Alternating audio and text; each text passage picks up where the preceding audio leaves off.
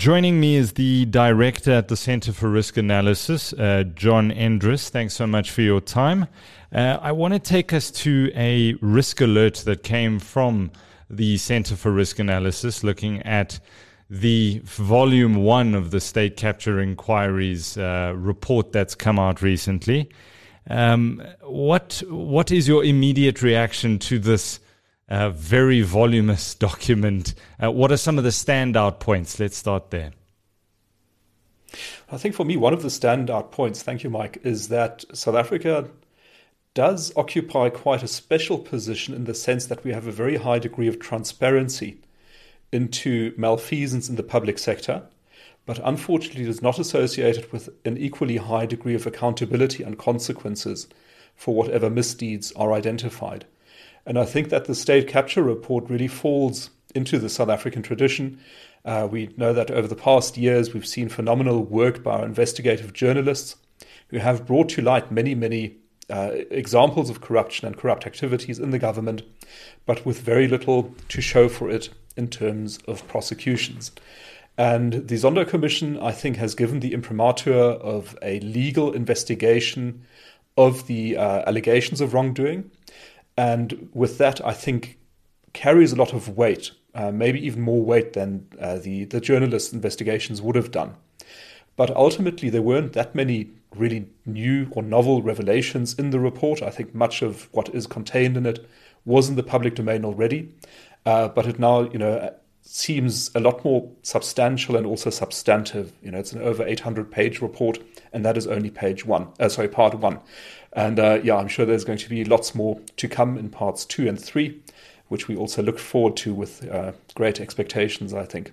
Yeah, John, and it's also a learning process. I sat at the State Capture Inquiry for almost 2 years, and the South African public needs to be educated about what these commissions of inquiry can actually do. A lot of people were questioning, why are there not arrests after somebody testifies on the stand and is a very poor witness? But of course, that is an inquisitorial process and not an adversarial process as a court of law. There is a distinction that needs to be made there. So there is value for the South African public out of this sort of a document. But how do you think the ANC has handled it in the wake of the release of this report? Well, again, I think most of the revelations were known already. The expectation, I think, on the part of the public is that consequences should now follow at some stage, at some speed. We should be seeing some prosecutions, some court proceedings, maybe some convictions, and maybe some punishment. But already, Gwede Mantashe, I think, was quick to cast cold water on those hopes by saying that the report should really be used to assist the ANC in its renewal and helping it to learn from its mistakes of the past, and trying to create a very clear distinction between the old ANC that did all these terrible things and the new ANC that, starting today, is going to turn over a new leaf and be a much better organization, which of course it also needs to be if it wants to improve its electoral fortunes, which really declined quite severely in the local government elections last year. The question is how much credence one can put in Gwede Mantashe's words and also those of his colleagues. I think it certainly is their preference for the report not to be used in a prosecutorial sense. And I think that they are going to make a big effort to ensure that that is the case. And I also think that they do actually hold most of the trump cards and will be able to delay, postpone, drag out, dilute attention to such an extent that most of the people fingered in the report will be able to escape consequences. I mean, it's ludicrous. What was the point of the State Capture Inquiry if it wasn't to help to clean out the rot within society, within government, within the private sector? And the ANC, of course, falls within that. If you go through an entire 1 billion rand process and all that happens is it helps to unify the party, that's not the purpose of an inquiry of this form, but it would appear that it sort of falls within the notion that the ANC loves the notion of collective responsibility. I remember after their poor showing in the local government elections, nobody ever wanted to point the finger at former President Jacob Zuma for their decline in electoral results. They said, we as the NEC, we as a party will take collective responsibility, except you can't put the party on trial. Individuals need to be singled out and need to stand in the dock.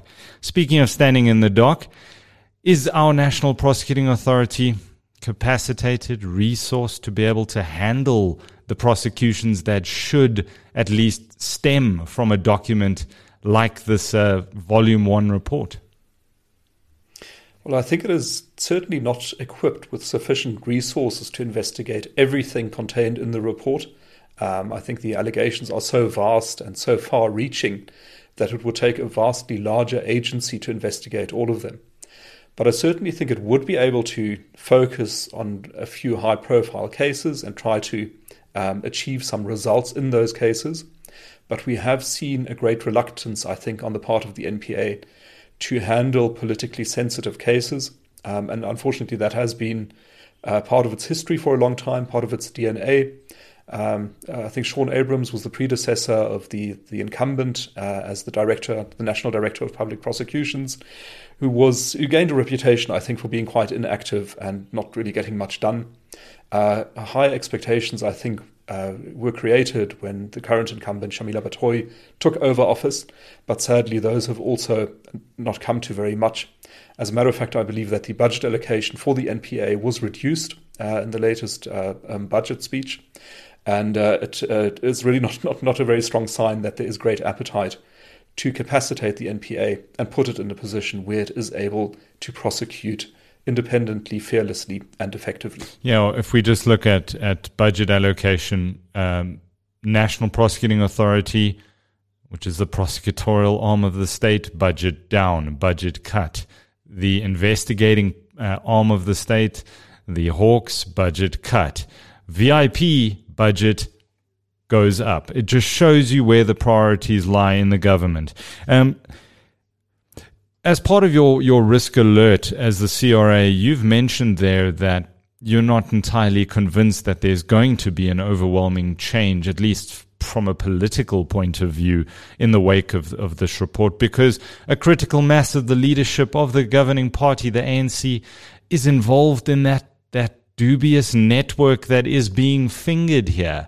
Is that in a nutshell what you're saying? They're not going to act as their own jailers here. There's no incentive for them to do that. Yeah, I think it would be hugely dangerous for the ANC to really endorse and encourage prosecutions, because so many of its own leading figures would be identified and targeted. And it would, decimate the top leadership of the party.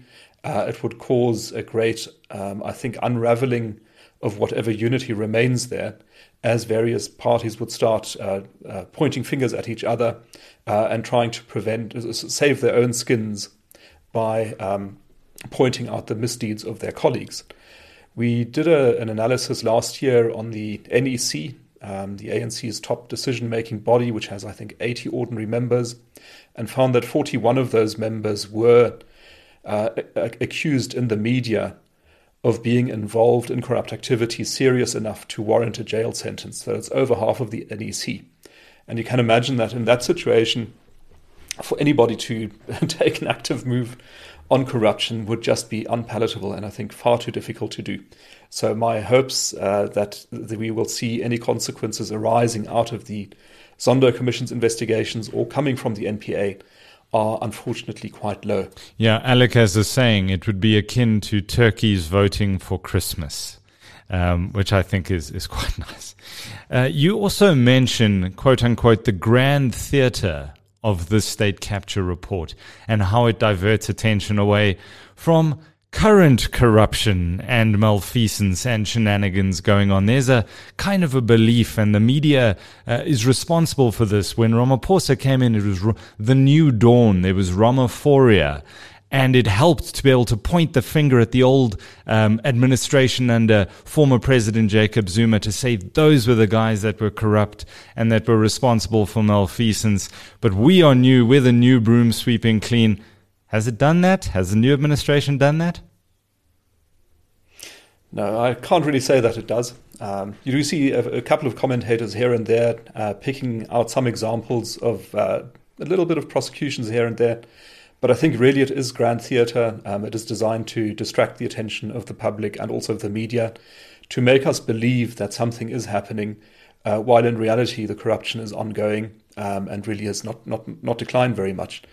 Consider that the PPE corruption, which occurred on a vast scale, was long after the era of Jacob Zuma, and there are plenty of allegations still in the public domain about present-day corruption. So I think that the ANC's tactic is going to be to try to draw attention to past misdeeds to some extent, maybe find some scapegoats that can be hung out to dry, and say that corruption is now really being decisively fought and combated. But that is something we should not let ourselves be distracted by. This really is pure makeup, pure cosmetics. It is grand theatre. It is not the substance of the thing. So, John, I'm looking at an article about one particular individual, Vuyisile Ntseko, who worked for Swissport SA. He was a director there. He worked at JM Aviation as a director there. He sprang to notoriety on the internet after testifying in August 2020 at the state capture inquiry for not being able to remember anything, let alone when he got married. And, as journalists who were covering that, we were joking that he's likely to be more in trouble with his wife than he is with law enforcement in this country. And that was the sad state of affairs, that there was so little hope that law enforcement would actually be able to act against people who were so poor on the stand. And he's just one of a vast cast of characters who proved themselves so incompetent, so untrustworthy, and so underwhelming for their leadership skills and knowing what something like fiduciary responsibilities are. The state capture inquiry, it cost us as the taxpayer over R1 billion. Was it worth it, in your opinion, if you consider, as your risk alert said, that over R1 trillion was spirited out of the country? Was it worth it, do you think? I think it's worth thinking back to the origins of the state capture inquiry.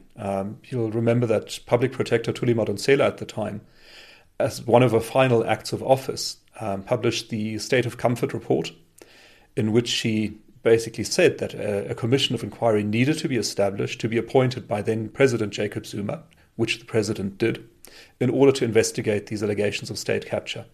And I think where it has unfolded certain benefits is that it has drawn a spotlight to the corruption that went on during Jacob Zuma's period in office. It has documented it in quite a lot of detail. And if in future there is to be some prosecution, I think all of the material that was collected was very valuable and very helpful.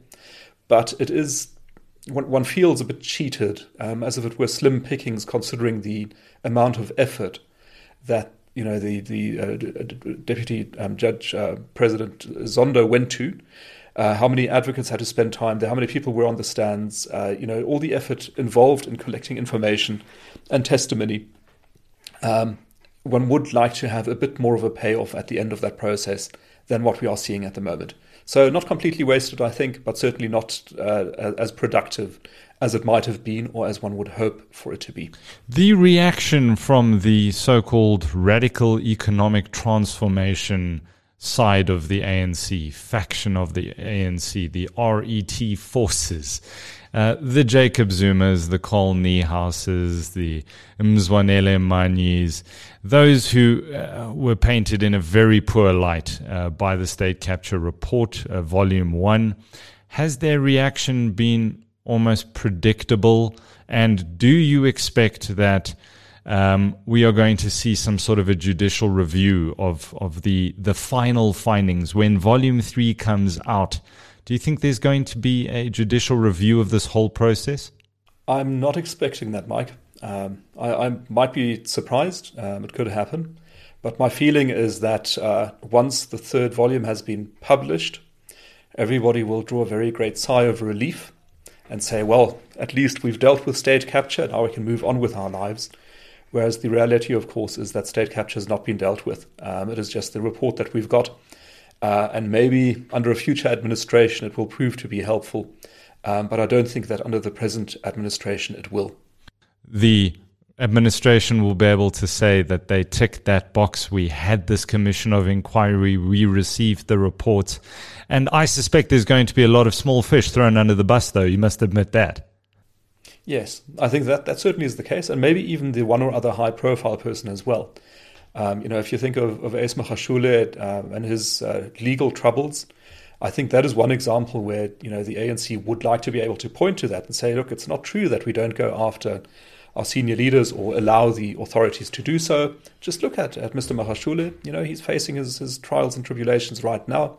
But I still think even that is a scapegoat. And even this is still designed to distract attention and allow the ANC to have something to point to in terms of dealing with corruption. But it really is not substantive, and it is not something that is earnestly meant.